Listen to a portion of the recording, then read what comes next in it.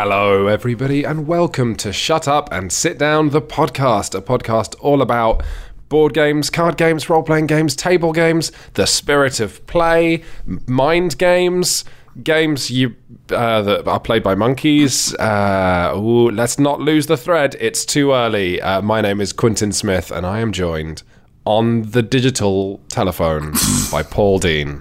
Hello, how's it going, hi. Paul? I like the spirit of play. We've not said that before.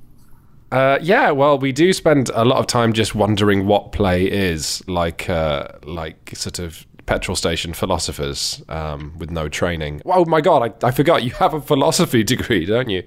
Yes, although it's only a bachelor's, and I think if I learned anything during that time, it was there is so much philosophy that I now know about 2% of it. It's like when you use Duolingo and you learn the word for horse, and it's like you are 1% fluent in French.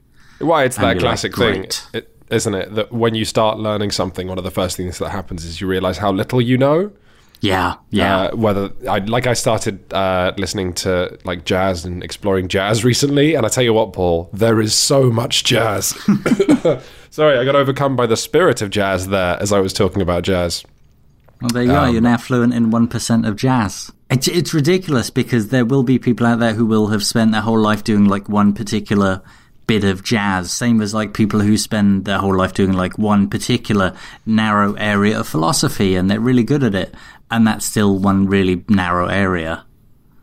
I would love to explore your narrow area of philosophy on one of these podcasts. Oh my God. Okay. Today on the podcast, I am going to be talking about a few games like When I Dream, Magic Maze, and Unlock. Paul, you've been playing King Dominoes and the Networks. My throat is going again.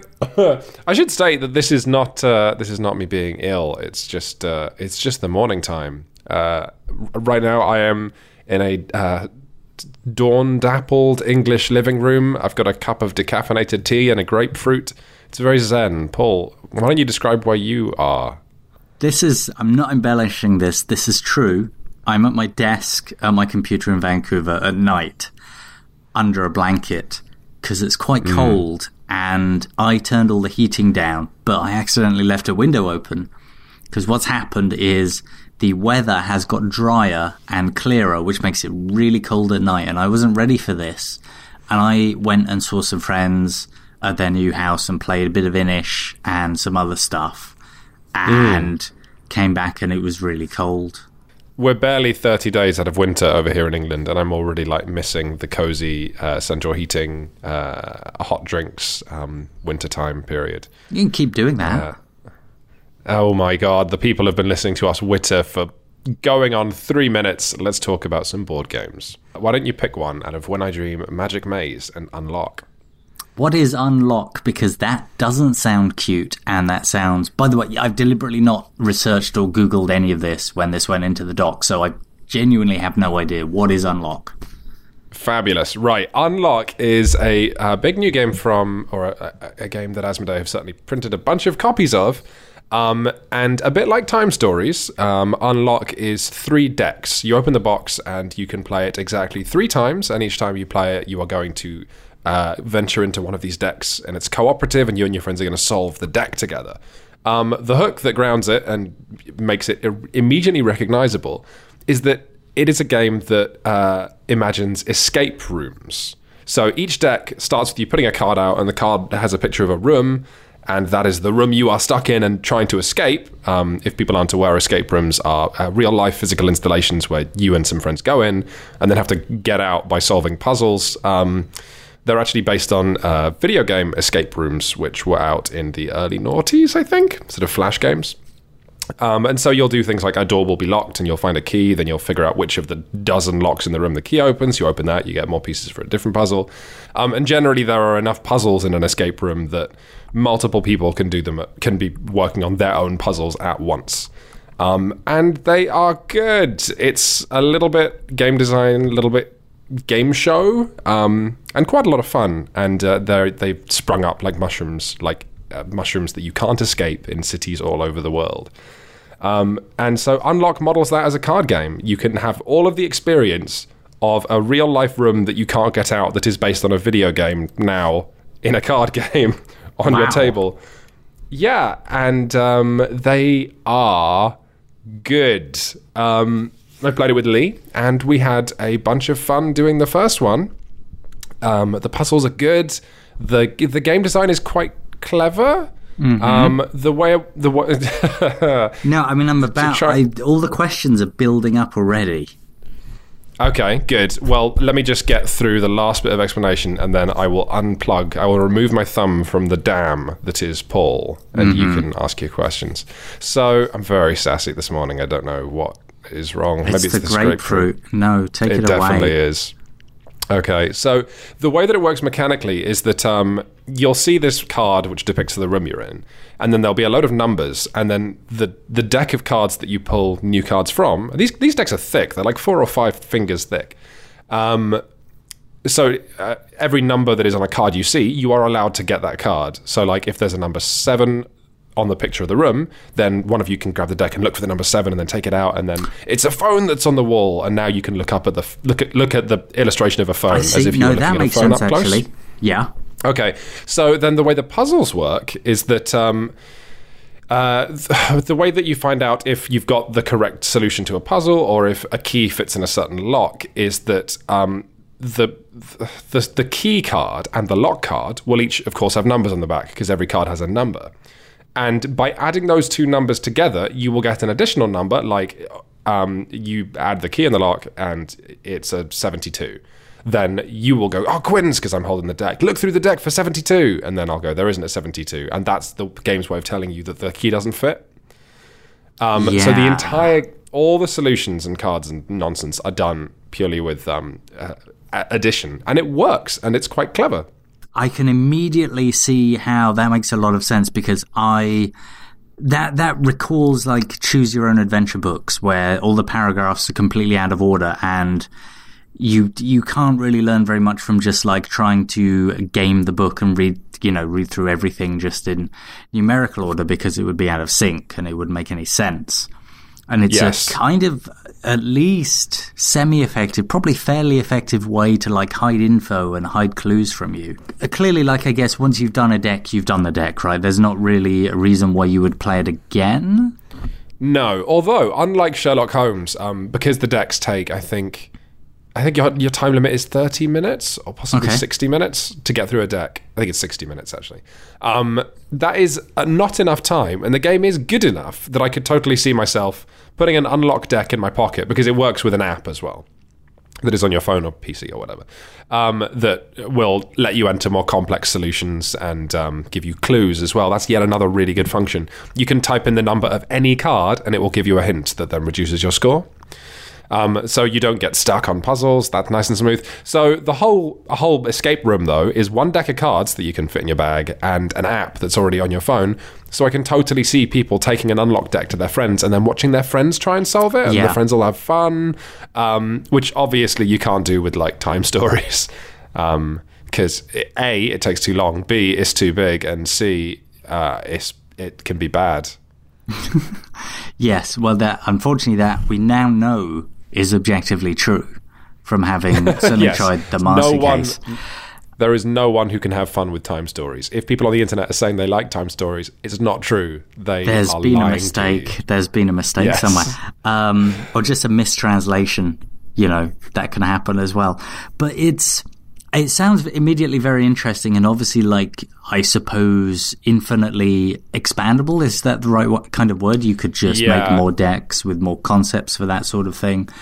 You can also do standalone expansions because the manual is only like 2 or 3 pages, so I can see them doing like another 3 escape rooms in another equally sized box. Well, this is it. I can imagine, if a lot of the information you need is on cards and you draw more cards and they have clues or they tell you things, then you need very little to start you off, and the game sort of builds as it goes along and as you collect clues, which is like how a good escape room builds as well. Yeah, it's exactly that. When you start, all the escape rooms start with you in a room, and then you've got like 8 things to investigate, and your 2 or 3 or 4 players are all flipping cards and looking at them and trying to share information. Someone unlocks a door, and then you put down another card with another 8 things to investigate. Yeah. I mean, halfway through a game of Unlock, because obviously it expands and then blooms, and then it'll taper back to one final puzzle that you haven't solved because you need to solve everything to get out of the room.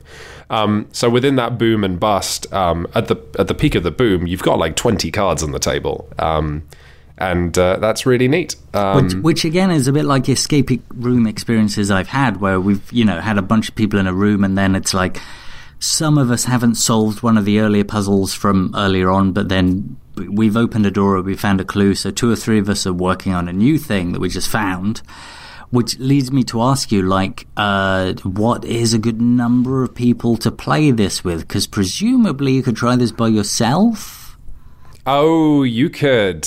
And you could get out the room and go, I got out the room, and realise no one's listening and no one cares. As always with Shut Up and Sit Down, I was about to say we don't usually recommend board games as solo games, just play a video game, but then I realised that this weekend I played a new Consultant Detective case by myself. Ooh. Yeah, that did actually feel like kind of a treat. Unlock, I think, is good with 2. It'll be good with 3. I have no responsibility if you play it with 4, because maybe it works, maybe it doesn't. Actually, the third case in it begins with, you need at least 3 or 4 people, because the third room, because it immediately starts by dividing the players into 2 separate really? routes. Yeah, it's like a bridge breaks on this fantastical island, and you need to each navigate your own path to finally reconvene and share all the clues you've got and stuff. That's interesting. It's good, man. The main thing people should know about Unlock is that it is good. I mean, it's theoretically worth a proper review on Shut Up and Sit Down, and we might even come close to recommending it to anybody. It's just that there's too many exciting games that I'd quite like to review us to review first. A lot in the world. Let me give you just one more quick question. So many, yes. So you said there were 3 decks. Sorry. Yes. So there were 3 decks. Here we go. And did they feel like substantially different in how they worked, or did each of them have like a unique hook or a cool idea or something that the others didn't have? I have played one of them, so my answer to you is sure. Okay, because the only thing is probably. I'm worried that after you do like 2 or 3 of these, they may feel like they function in a similar way. That is possible, but that I think is why it's cute that by the time you've done 1 and 2, which are like one of which is cartoony and one of which is CIA grit. In a laboratory. Yeah, I don't know. Then it's fun to have a third case, which is just immediately divides players into 2 groups. I think that's really quite cool. Yeah. Okay. But yeah, it's just the puzzles are good. It functions very, very smoothly. If people want a puzzly escape room thing, they can absolutely, I think, buy Unlock, have a good time. The thing I should also state is that this wasn't Asmodee's idea first. There are I think 3 or 4 other brands of escape room games. And I was Googling them, one of which I've got next to me. Cosmos publish an escape room line, which are very small. And then there's a Mad one, which comes with a big, plastic toy that, is a bomb, and you have to press buttons on it. There's Escape the Mystery at Stargazer's Manor, which is another one. There are not just 4 games that do this, but 4 lines of games that do this. But I did some cursory Googling after playing Unlock, and it seems that Unlock is, usefully for us, the one you should buy. You get lots of cases, they're all good, they're all inventive, and they're all in one box for a cheap price. So, go figure. Buy Unlock. Wow. Yeah, you sound excited. I think I'm trying to sound more efficient than excited, because to me, it is still a pale imitation of a real-life escape room, which can do so much with all 5 of your senses.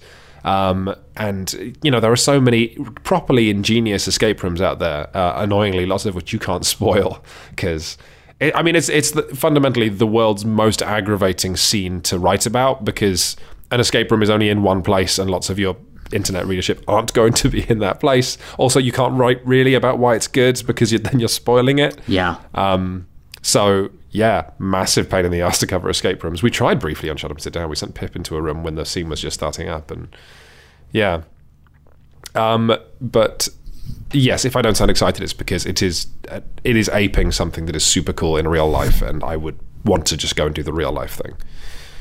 Oh, fair enough. But hey, the real life thing is 3 times as expensive. Let's throw over to you, Paul. What is, I'm reading this out the document, King Dominoes. King Dominoes is something that I might have like briefly hinted at in the past, might have briefly touched on once or twice in podcasts. I don't know. I first played it at BGGCon last year, and it wasn't really, I don't think I wrote about it. It wasn't one of those things that made the cut of me being like, I'm really excited about this.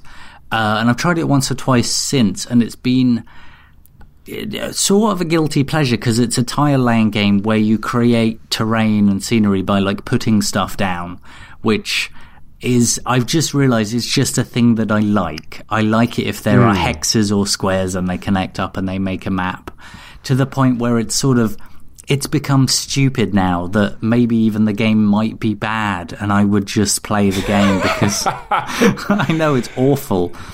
And I don't know if I feel like really excited about King Dominoes, but I keep thinking about it and playing it occasionally. All you do is you have these domino-like tiles and you lay them the way that you might lay tiles in Carcassonne, whereby you try and build gradually, you know, some scenery, a sort of a map. And like dominoes, you've got two different things. So you might have like a bit of desert or a bit of forest.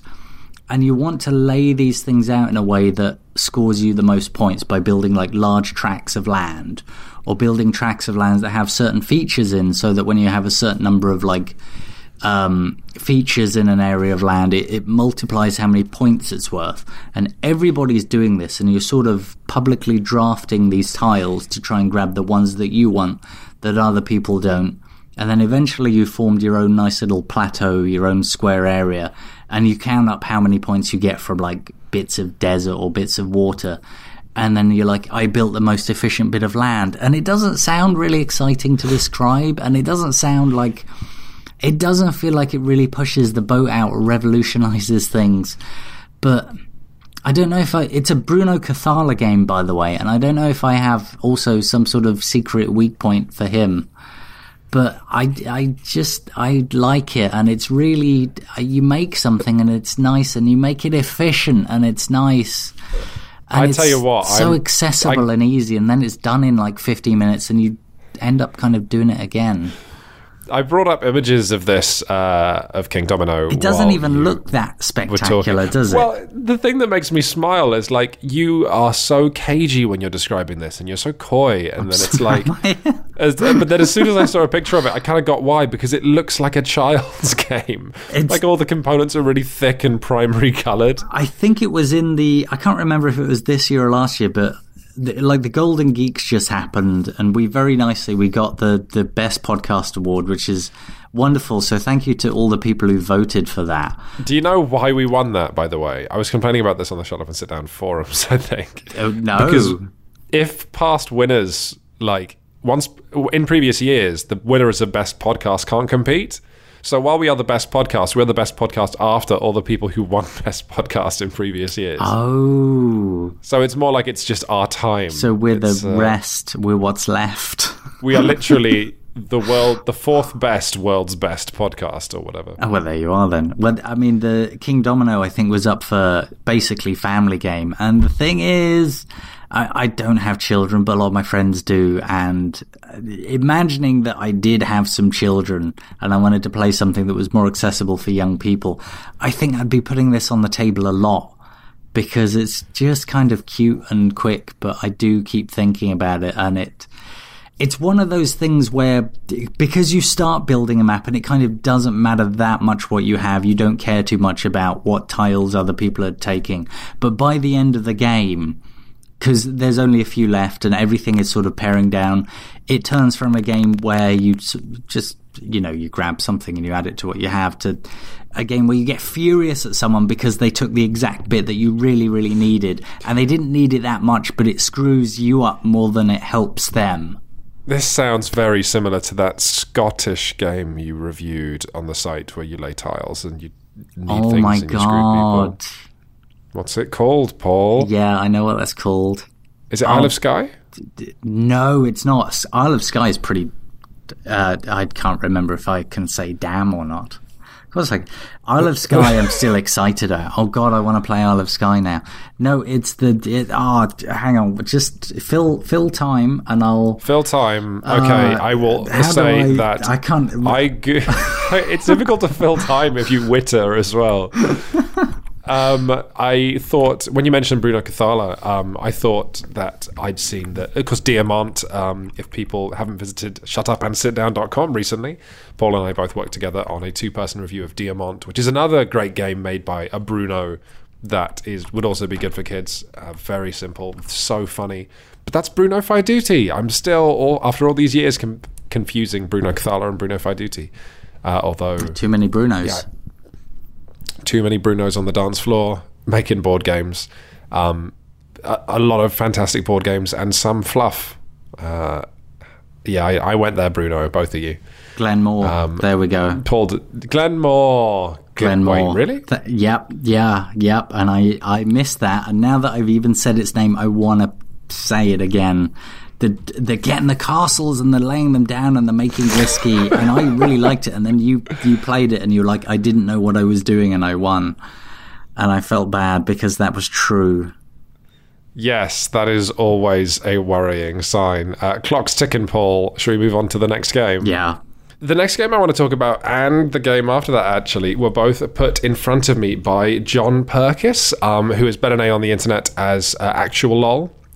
He does very, very good YouTube board game videos, and wears a lot of wigs, and he turns out he's as good as he is because for a living he is a professional comedy writer. Wow.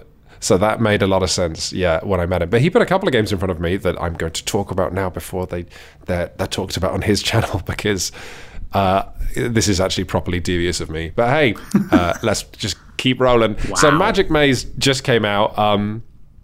And what it is, sorry, John, is a tile laying game where you are 4 heroes.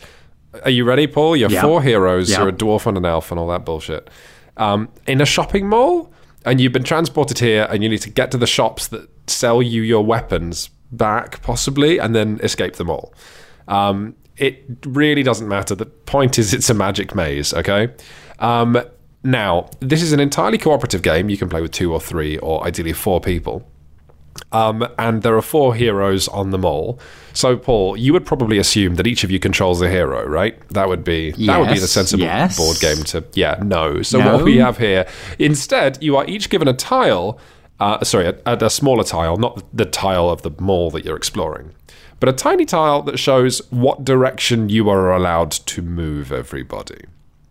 So, for example, Paul, maybe you can only move people north, and I can only move each of the 4 heroes south. You also have the ability to, explore new tiles if you're at the edge of a tile. I can move us up and down escalators, that kind of thing. So everyone... And final piece of the puzzle, the game is played in real time. So... Ooh. Yes. So, and then imagine a board which is full of, corners and thin hallways and fountains and all this nonsense, so that the funniest is when you've got a snaking or a zigzagging corridor, because then I will move someone a space to the left and then look at the sorry.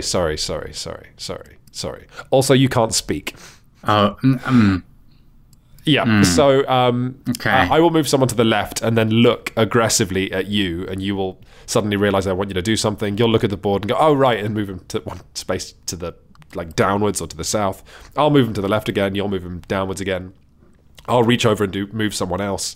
And there are sort of timeout spaces where when you move someone onto a timeout space, you flip the hourglass and you're all allowed to talk for a hot second. But the moment someone touches one of the little wooden heroes again, then you all have to stop talking again. You know what? I'm cheating, and I'm looking at pictures of this, and these bits of maze don't look like they're necessarily that easy to navigate either. No. This is kind of convoluted.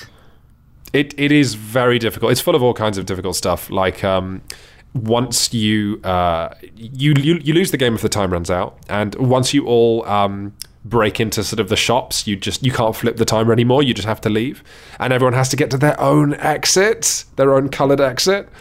So you end up with this thing where all 4 heroes kind of stand outside their shops as you find them, and they all break in at once, and everyone has to dash to the exit. It is, it was really quite fun. Not like everyone should go out and buy it now fun, but the thing that had me cracking up is if you're looking at pictures, Paul, can you see the giant red token? Yeah. Okay, so that is not like a gameplay thing. That is the token that you are allowed to put in front of someone when you want that player to do something for you. But of course you can't say.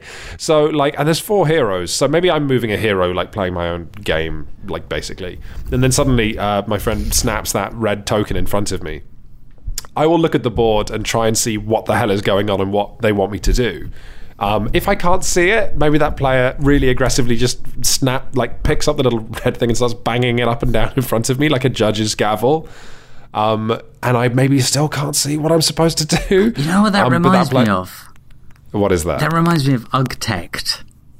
Yes. And the club and the fact that you can say very rudimentary things to people, which is usually like, you are wrong, while they try and attach one object to another. Yeah, that is the Architect also had a rule that if you liked what a player did, you tapped them on the head gently and said, like, well done in Caveman, didn't it? If people haven't read our Ugtect review, that is spelt UGG-TECT, Ugtect. And it's a game of cavemen building. It's one of the dumbest, best family games, party games we've played. Oh god! But yeah, Magic Maze. It's unbelievably goofy and incredibly tricky, and like there's almost no luck involved. So you can get really good at it. It's really quite good. I mean, it's just the insanity of 4 people or 3 people trying to move all these different little heroes around, but then you get to an escalator and you have to stop because there's no way of communicating to the like. You all just have to absorb the whole board at all times. I feel like I'm not doing a great job of explaining why it's so funny and interesting. With our friend group, I can definitely imagine that going down really well. Do you really need like 3 or 4 people? Is you can probably do it with 2. John was saying that he thinks he prefers it with 4, but I think it's perfectly strong. Also, it's one of those games where as soon as you succeed at the challenge, you can introduce more and more difficult elements. You can introduce things like security cameras and tiny doors that only the dwarf can fit through. So all the 4 characters have to do things that are their own. It's good and fun, and just trying to like solve this very simple puzzle, but essentially have other players to be like your other hands, you know? Yeah. Like even if I move someone onto a teleporter, and then another player has the ability to actually teleport that hero to any of the other teleporters on the map, that's great, except I can't communicate which one I was thinking of, so maybe they just teleport them backwards, back towards where they just were, and I can't even express disapproval of that. It's interesting. It's good. It's probably closest to like Escape the Curse of the Temple in terms of running around a maze in a panic. But Escape the Curse of the Temple probably a little better. But just to be clear, you can't say anything, and you really shouldn't do expressions or noises or. Not really, no. Yeah, you can communicate entirely through the medium of that large red piece of wood. Like Codenames or Mysterium, where you do the game thing, and that's it, and then you sit there stony-faced. Yes, although just like Codenames and Mysterium, you are going to break that rule because you're going to be laughing and having so much fun. Yes, from laughing. Or sobbing. It's, really... I think the main thing to get across is the stupidity of Magic Maze, of just having 3 players trying to move a little wooden man around an incredibly simple, childlike grid, but each of you can only move him one direction. That sounds really worth having a shot at, actually, to me. It really does. It's absolutely worth trying if you get the chance to try it. From a distance, basically, imagine 2 people playing like speed chess, where they both, like, I move a piece, then you move a piece, then I move a piece, and it looks really cool. But then if you got closer and people were playing Magic Maze, you would then realise that they're actually just moving the same piece over and over again towards a shop where he's going to steal an axe. It's a thing. That's Magic Maze. Well, maybe don't buy it, but do try it. Based on that, we should do 4-player chess where it's 2 teams of 2 and you can't talk to your teammate. And you're just supposed to, like, guess what the other person wanted to do next based on what they previously did, except you're on the same team and you can't talk and things change and, oh, wow, I immediately want to try this. That would involve me playing chess. I mean, which I'm resistant to do after my niece schooled me so hard. Wow, that's a story previously expressed on another podcast, isn't it? Oh, it certainly is. Yeah, it was just very upsetting. Maybe I didn't say so at the time, but now with hindsight, it was awful. You've got another game to talk about. You have been playing a game that I laugh at every time I see photos of. It's The Networks. It is The Networks. I got The Networks last year and I played a little bit and didn't really talk about it that much because it has a solo mode, and everything that has the way for you to play solo tends to increasingly be like, first of all, the way I learn a game, because I'm like, okay, I don't need anyone else around. And that can be good, but you can also miss out on the tension and the competition. So I sort of played it for a bit, didn't get crazy about it, but I actually got a chance to play it with other human beings more recently, brought it out again, thought, deserves its due. Paul, what is The Networks? Well, imagine, Quentin, that you are running a television network or a channel. Ooh, and you want to have cool shows. And the best way the best way to have cool shows is have a cool show idea and then maybe put like a famous person on it. And then obviously as the show gets better, it gains momentum and more people watch until it's been around for too long, in which case, fewer people watch it. So you need to constantly just get more shows and probably more famous people. And it's kind of okay because, your old shows can be rerun for a while and they'll still get some views. But all of this is expensive, so you also want to chuck out adverts, except obviously certain products go better with certain kinds of shows, like certain products go well with sports shows rather than like comedy. Oh, is this the darkness of like, does it have a mechanical version of the fact of like, audience demographics and stuff? Is it like this is a show for men, so put men advertising on it? It almost does. I mean, it doesn't do that man thing, but it does the thing for sports, action, comedy. Like this is a product that does better at this, or in this slot, like this. You should be running this thing at 8 p.m. rather than 10 p.m. because of the people who are watching. And it's got some clever systems in it. I wouldn't say that I fell madly in love with The Networks, but I enjoyed playing it. You have this constant sort of momentum in this game where at every turn, new stars and new shows become available. And everything that you have gets stale really quickly. So you're trying to slot in new shows and new stars because you might... It gets really sad, but it's like I'm basically dumping this show and this star that I paid however many millions for because I will get one more viewer if I put in this new thing instead. Does it do viewers like in the abstract? Like, so they are basically like your victory points. Sure, but like most board games, I'm guessing it's not going to be like you have millions of viewers. It's like you have. Just mechanically speaking, you have like 4 viewers or something like that? You do. You have please say that the players are then imagining that they literally have 4 viewers and you're all running the worst networks. Well, it starts off that way because the initial shows you have are just like shows about... One of them is like, name that stain. And this... Yeah, these cards are the main... appeal for me, right? Because they all seem so funny. Some of them are they're amusing. I wouldn't say it's a game that's particularly funny, but like the art style is kind of, I don't want to say cheap, but it's very sort of plain and wacky. And then all the shows are puns. Some of the puns are funny, some of them aren't. But that doesn't matter. That gives you a sort of a background level of it's silly. And then you just start getting on with the process of trying to solve the puzzle of balancing your shows to make them as good as possible, except naturally what you're doing is you have a pool that you buy from every season, every turn of the game, which is where like new actors appear and new shows appear. And it also becomes a game of being like, well, I should probably hire this actor because I'm never going to use them, but I can put them in my green room and that just prevents someone else from having them. And it only costs me $2 million.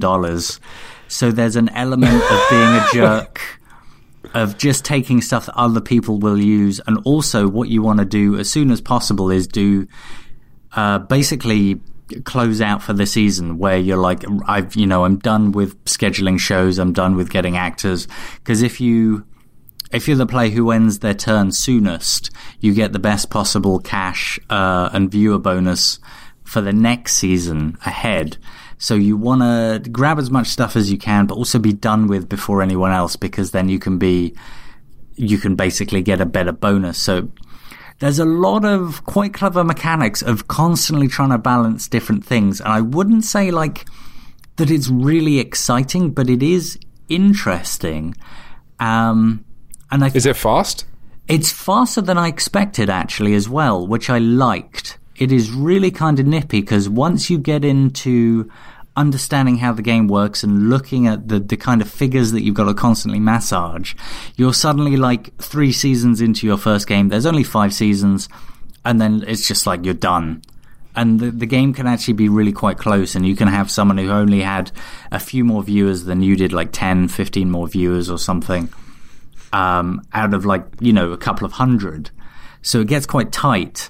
The only thing is, there's these loads and loads of these cards called network cards that are basically special ability cards, and a certain amount of them appear every turn, and they allow you to do something like steal an actor from someone else's green room, or gain an audience bonus based on reruns. And because they're all like one-shot powers, I think a couple of them turn up a couple of times, but there are so many in the deck that potentially you can't necessarily plan for them. They tend to appear and be really useful and really, boost you, make you leap ahead.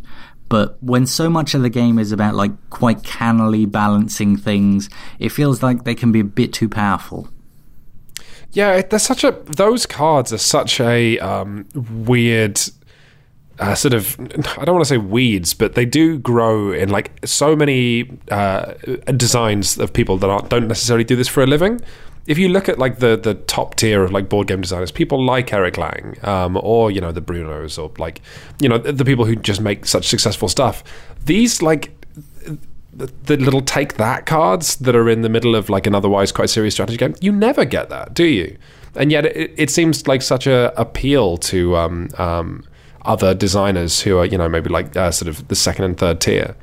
I hadn't played a game that had cards like this in for a while, so it's really interesting that you said that, and that might have just been like the selection of stuff I've been playing.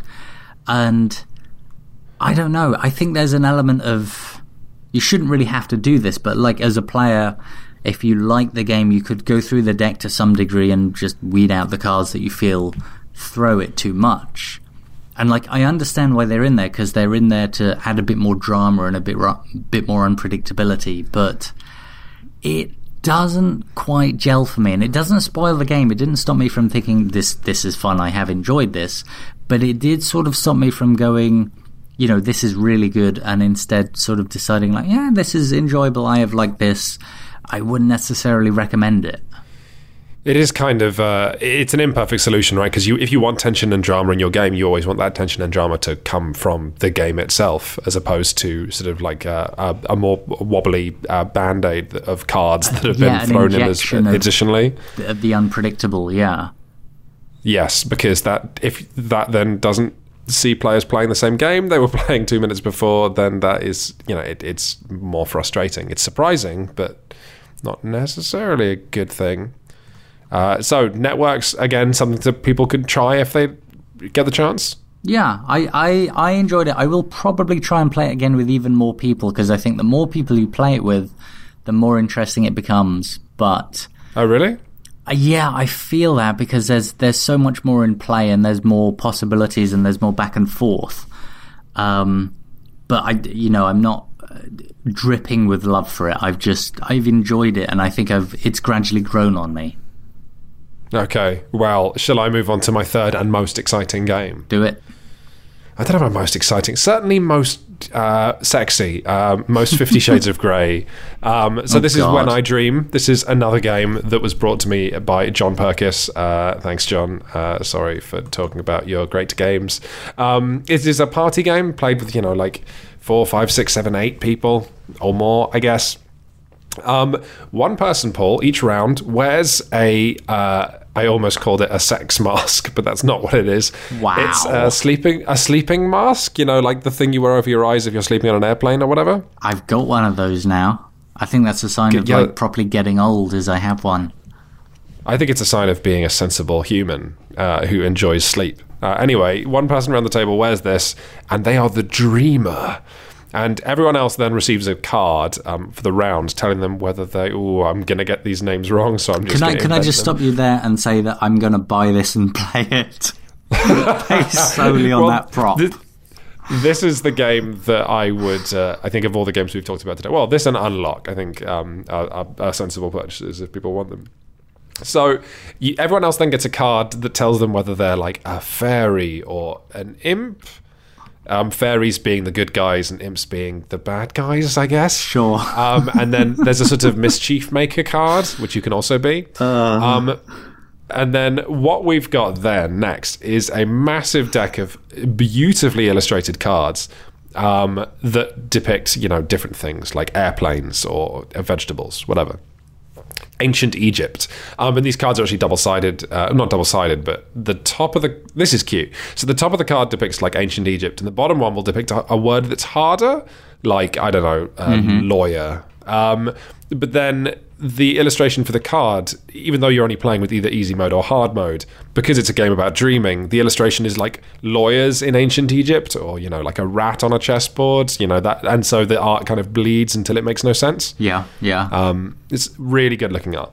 Anyway, so you're dealing cards out from the top of this deck. You have a sand timer, you have maybe 60 seconds, so you flip a card, and the card is Ancient Egypt. Now, if a player is... You then go around the table and everyone says like one-word clues to help guide the dreamer towards the card.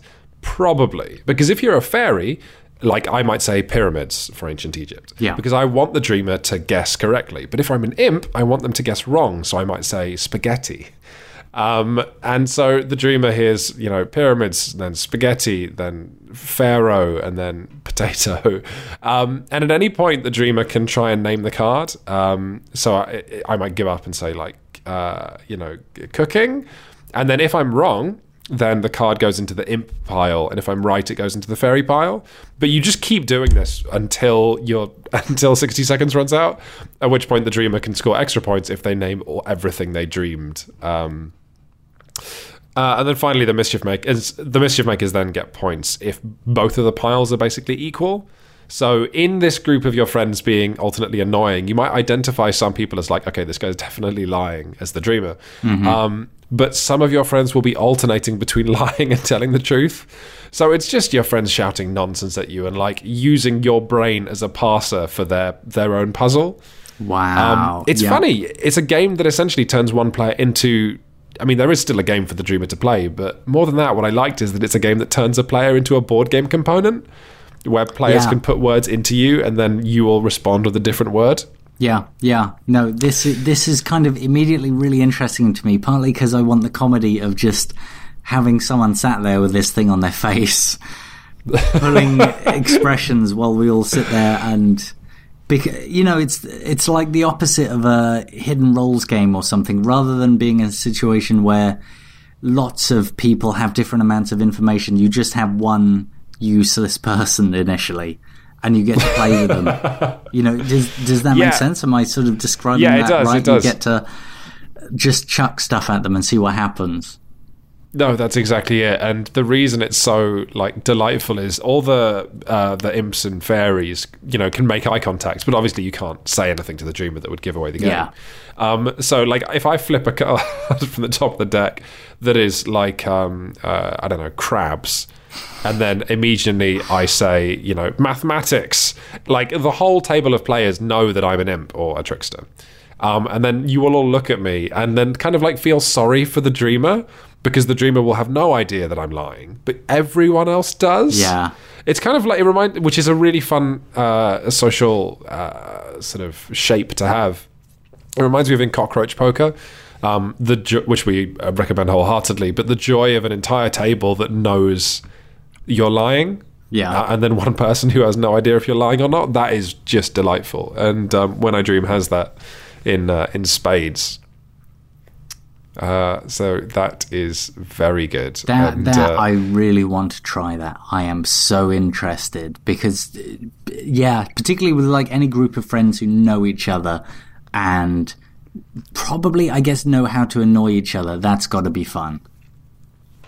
It's good. And it's devious as well. The thing we started doing is that doing word association as a fairy is really easy because, like, you see airplane and then I say, flight.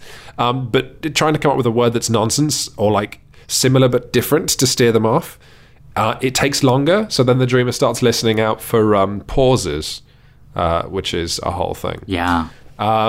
It's just good. Anyone can buy it and can have an okay time. It wasn't like sometimes I play games like Deception Murder in Hong Kong or The Resistance or whatever that are social, and I immediately like, oh, that's so good, I want everyone to own it. I didn't necessarily get that feeling with When I Dream. It was quite gentle, but as a gentle, silly thing, I think it's very good indeed. I would look towards it. Yeah, look forward to it even. Put your hand in the mailbag. Funny letter. Ooh, we've reached into the mailbag, and this time it's a bit of a special mailbag because the mail that you are receiving, Paul, is from me. It's me. I'm sending an angry letter to Shut Up and Sit Down, and you're going to have to field it. Wait, so do you remember what you... I know. Do you remember what you said about Snakes and Ladders on the last podcast? No. That's fine, Matt. That's fine, Paul. I wrote it down. So Matt said, quote, "Snakes and bloody ladders. This isn't really a game," end quote. To which you followed up, Paul, with, "It's just nonsense." Your words, not mine.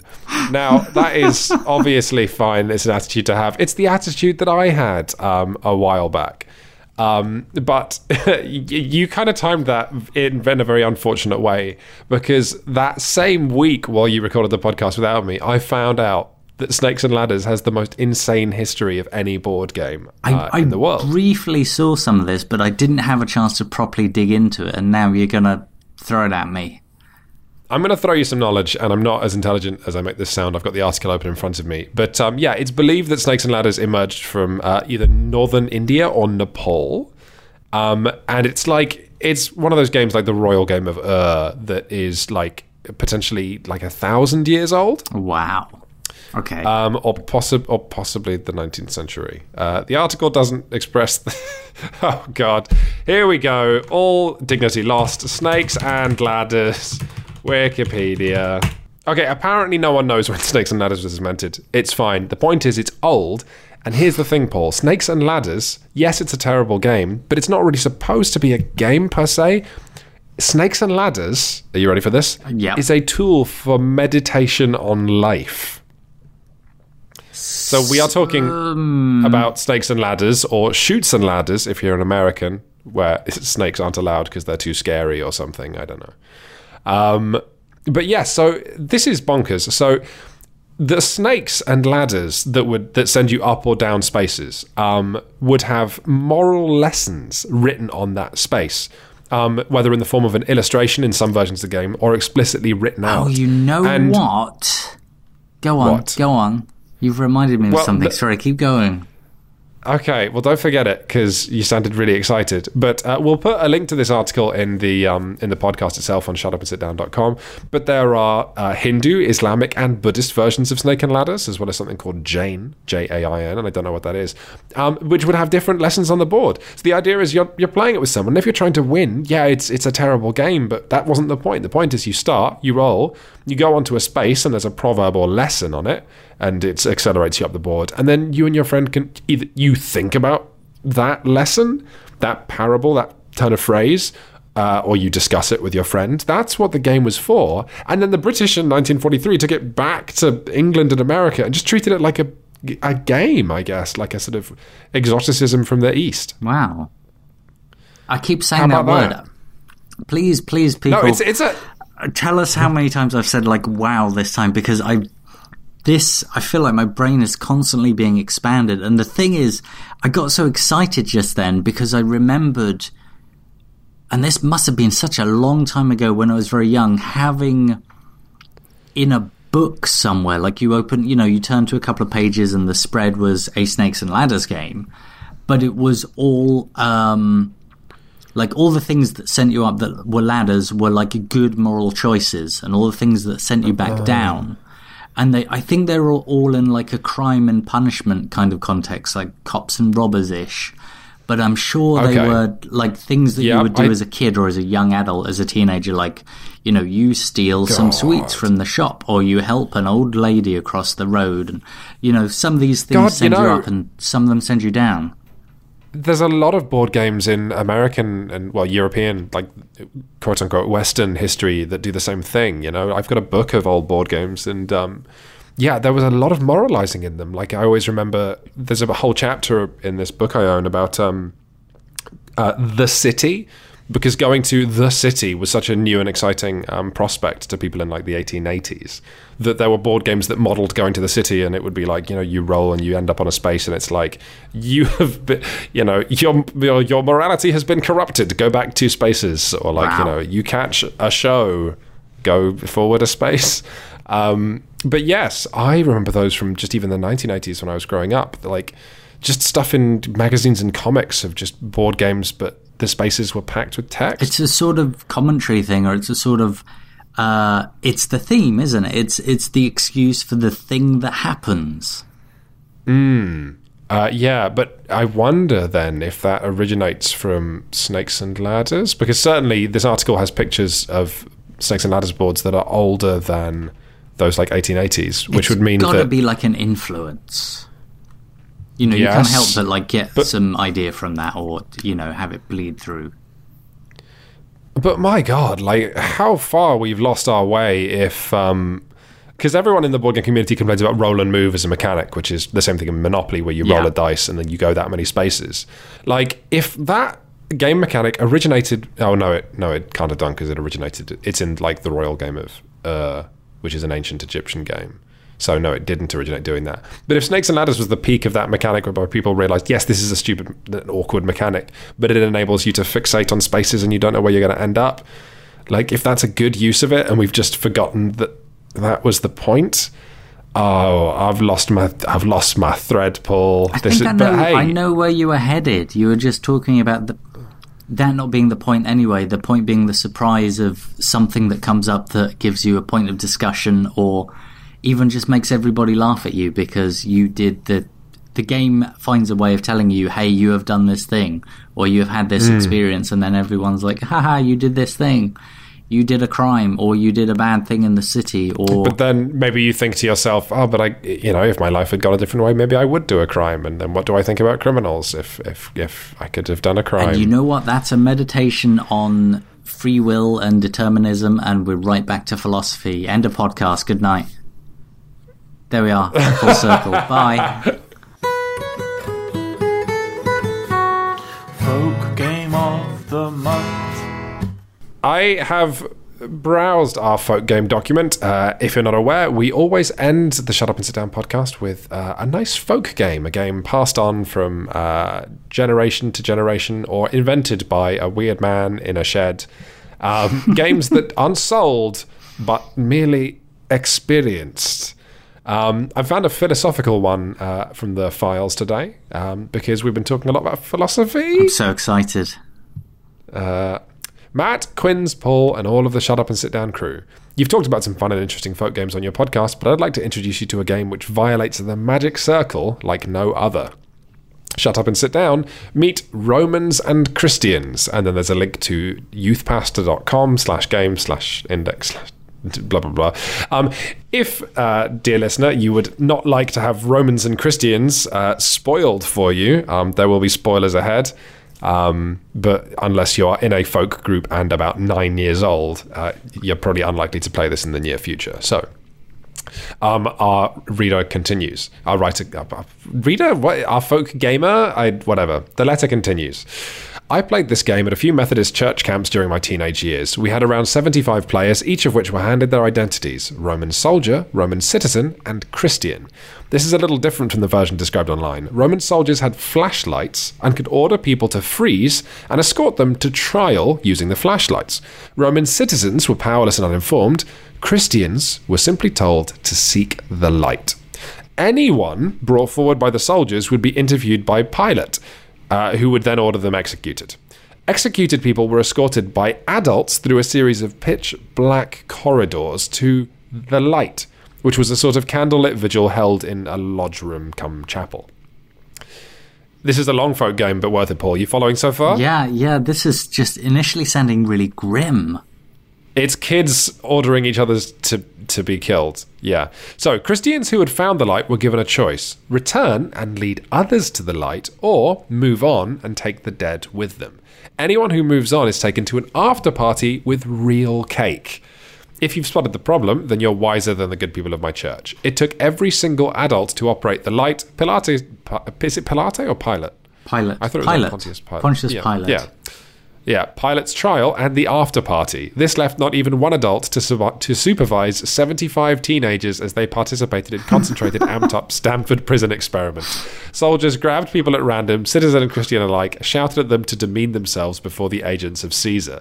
If you can imagine Power Man teenagers doing something, they did. It was like the opposite of Lord of the Flies. Rather than civilization creating a force keeping barbarity at bay, civilization instead created authority. Authority is like a great summoning ritual for cruelty, and oh boy did cruelty come when bidden. I'd like to say that I had some sort of religious experience, but instead I learned to fear my peers and distrust the authorities. In a sense, I learned the lessons which have kept me alive to this day, which I guess is a win. Sincerely, Trick Dempsey, who I also know has been supporting Shut Up and Sit Down by donations for some time. Thank you very much, Trick. What a great guy. And I am... What a game. Almost speechless, because I exactly see what he means of the problem of you have left a bunch of children in a place and you've basically said you are in charge of the other ones, or you have more authority, you have more control than the others, because clearly, like any situation where you were a kid and someone told you you could do something was immediately a recipe for cruelty or just disaster or bad organization. I remember this. I remember like what happens when you're 8 years old and someone says to you, you can do this, or if this happens, do this, or you're in charge of the dog, make sure this doesn't happen. And then what happens is that doesn't happen, but everything else does. The dog ends up in the skip, and you, end up in a river. The thing is, though, that if, I don't know where this game is set, I guess, like wherever in the Middle East that there were Christians. Doesn't that make the game, if it turns into a Stanford prison experiment with the Roman soldiers being awful to everyone and Christians, doesn't that fit the game? Because, you've got to, in this game, you're trying to get, like, to create actual heaven where there is cake and, I guess, peace and quiet and order, versus the awful trial that is life on Earth, which is, teenagers beating you up. I suppose so. I mean, I guess a lot of the tension happens in this place where you have the choice of whether you want to return to lead others or whether you just move on. That seems to be where, I guess, tension and choices come in, and then the kids arguing. Yeah, so I guess mechanically then, you go to this, you end up being judged by Pilate and you're sent into the light by being executed. You realize there's teachers and cake and music and whatever in this back room. And then you're given the choice of whether you want to go back to Earth and tell other Romans. I guess that's the mechanic, because Christians are told to seek the light. So they know there's some party. But then they have to go back and tell the Roman citizens, like, no, there's a party, which is heaven. All the double entendres in this really give me a headache when you're trying to, like, explain and analyze it. But so you're going back to the room full of Roman citizens who are not told to seek the light and going, no, you have to be executed by Pilate because then it's awesome and there's cake. Which is kind of a weird way to interpret Christianity. Not that I know that much about it. That's also the thing that's really grim that struck me about it is that this process you have to go through that doesn't seem nice. It also implies, though, that killing yourself, which is absolutely not a Christian attitude. Like, killing yourself is not something that God approves of in the Bible. But that's kind of what you're doing here, right? As a Christian, you're coming back from heaven to tell Roman citizens, get yourself killed, because then they go to heaven and it's awesome. Which is absolutely not how Christianity works, I don't think. But then also this game was invented by... There's everything in heaven, or nothing, depending on. Well, this is philosophy again, isn't it? But like, I also don't want to doubt the Christian teachings in this game because it was invented or run by youth pastors all over America, according to Trick. Wow. So clearly, my understanding of this game is weaker than, or religion is weaker than. Or is it? Or is my understanding of game design so good? I'm just now really interested to find out like how far this went, or if more people played it, or if they've tried something like this, because I've never heard of this. This sounds so alien to me. And absolutely, if you are aware of any religious or culty folk games that you played or put through as a kid, do write in to contact@shutupandsitdown.com. You can do so anonymously if you like. But yeah, certainly it's a hell of a thing. Certainly it's the first folk game we've played which has like a twist and actually no, that's not true. This is like a more cerebral version of that Australian one where it's like you turn off all the lights and you go, I'm taking off my pants. And then someone turns on the light and only one person who wasn't in on the joke has taken off their pants. Anyway, yeah. What a thing. Like, so then what happens at the end? Do you just get all the kids in a room and then you go, makes you think, kids? Well, that's not... So you just went through what Jesus Christ went through. Here's the other thing. That what happens with the Roman soldiers? They just have the flashlights and they just end up by themselves? What would be great is if the Roman soldiers, mad with power, like end up running through the darkness into the light and they're like, this is a bust! And they take the cake. and then, like arrest the teachers or whatever. So is Pilate one of the adults, by the way? Did I miss this, or is that also another kid? I think so. Okay. It's not, oh my god, but a kid is Pontius Pilate.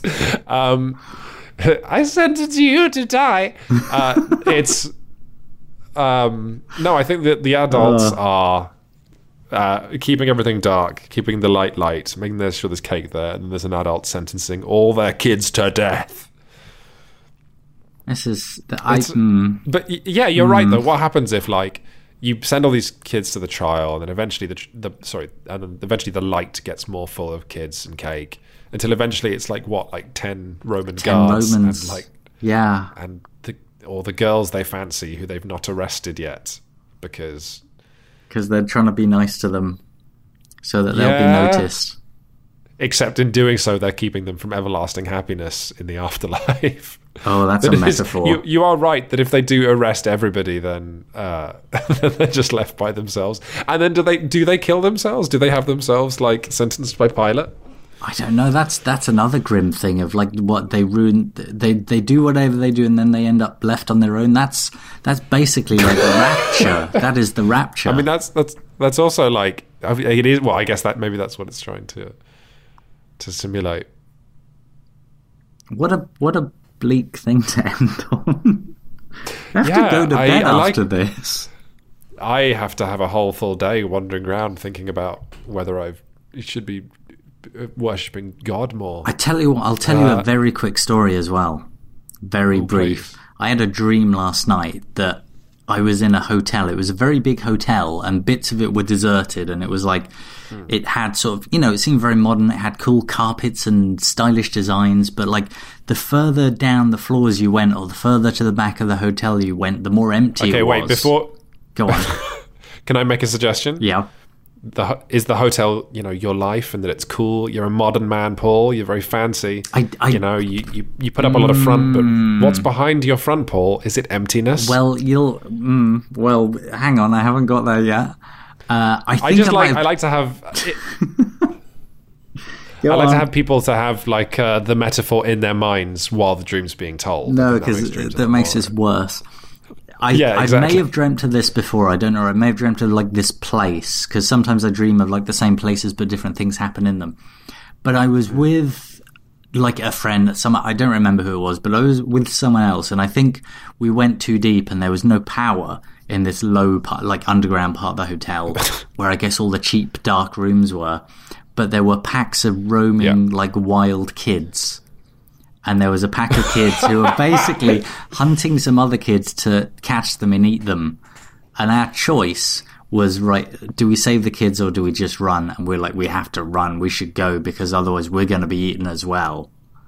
So if you want to extend that metaphor, That this is clearly something absolutely- that's in my head. Yes, that is absolutely your subconscious. Your id is running rampant, and you just choose not to look But at it it. was a bit Lord of the Flies. It was kids eating other kids in this hotel that had been like so, I guess, big and old and abandoned. I don't know. I remember after we read Lord of the Flies. You remember the conch from Lord of the Flies? I don't remember it it's very well. I remember like it's so long ago, and I think I only saw the film. So there is a seashell, a large conch, and they come up with the system where you can only speak if you're holding the conch, which prevents them all from talking over each other. Oh yeah. And it's a very portentous item in the book, but the way that manifested itself among my like 12 or 13-year-old school friends and stuff was just the phrase, which is a line from the book, which is "Shut up, I've got the conch," and we would yell that at each other.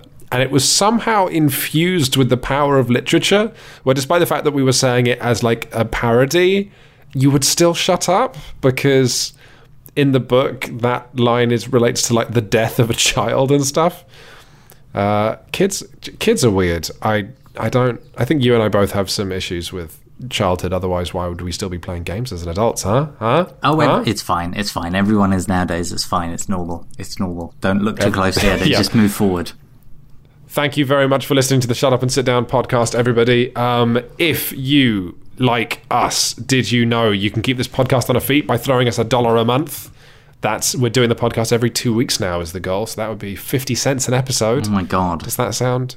That sounds fair, doesn't it? And then you get videos and text and all this stuff we do for free. You can support that on shutupandsitdown.com/donate. Ooh, and if you donate to us, then 50p. you get put on our subscription mailing list, and you get the special newsletter that other people don't get, and it has a lot less of me saying "wow," which this has been the wow podcast for me. It has you talking about what Al Pacino means to you. It has me talking about games we're going to be reviewing, so you can buy them before we review them. And yes, lovely stuff. Hot beans. No need to review this podcast on iTunes because we're hoping to change our iTunes listing soon. Ooh. So just, if you got that review, just sit on it like an egg, and then it'll hatch into a beautiful review later in the year when we change our podcast feed. So, a lot of metaphors in this podcast, Paul. This has been a really interesting, unusual, good, completely unexpected. This didn't end or start or go how I thought it would. It rarely does, eh? Isn't that the story of this site? Thank you very much for listening, everybody.